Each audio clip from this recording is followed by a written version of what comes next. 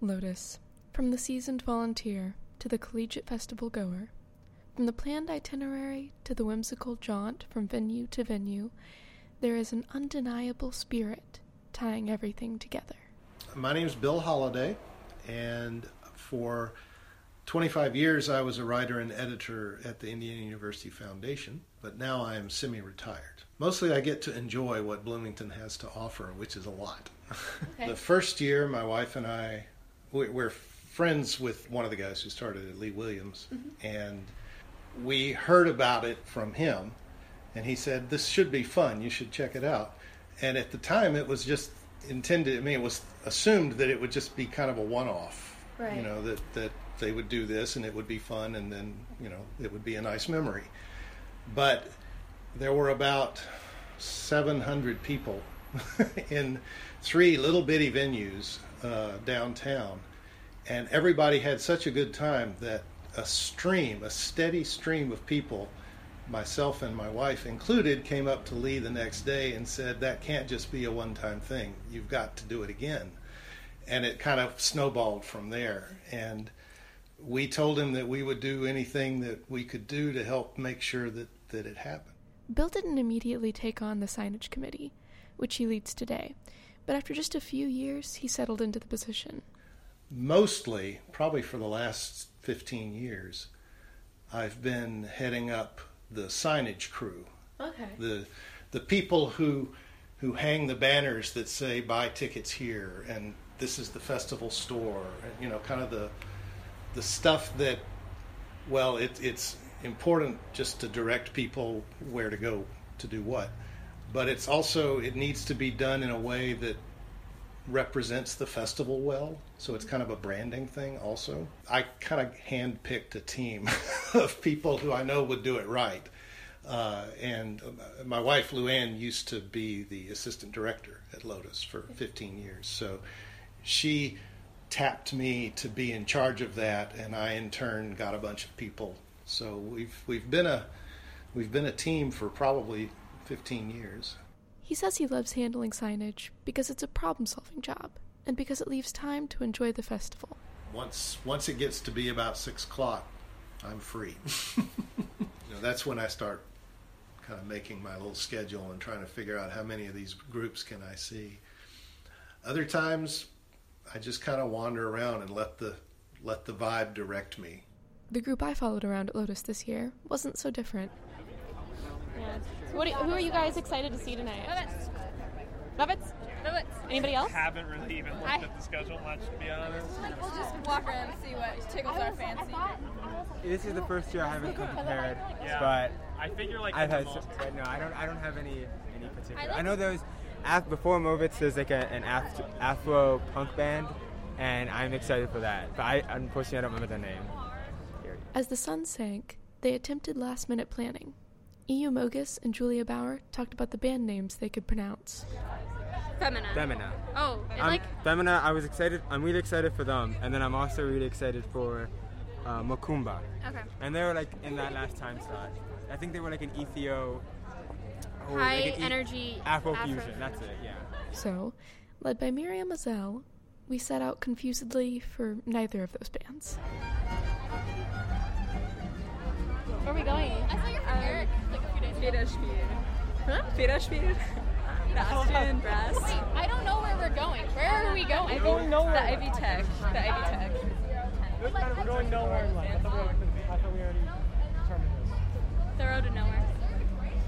Write a book about it. And in the end, we didn't see the Austrian brass either. Are you trying to take us to the Ivy Tech tent? Yeah. It's like 2 blocks that way, right? Okay, let's go to that one and pretend like this is also. Well, we put directional trust in Miriam, which retrospectively was a poor idea. But we forgive her because she's fantastic.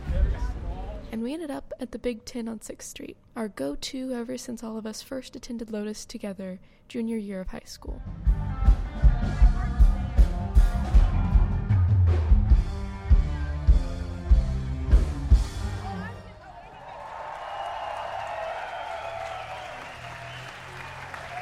Thank you, people. My name is Rocky Dawani. It's an honor to be here and play with you here tonight. You know, music is about, what it brings to all of us. Music is about creating that space for us to relate to each other, to connect with each other. It's about that oneness, that love. So, tonight we all gathered here from different walks of life, different ideologies, different philosophies, but tonight is our moment because we're just celebrating who we are. Right? Are you with me on that? That's what this is all about. That's what it's all about.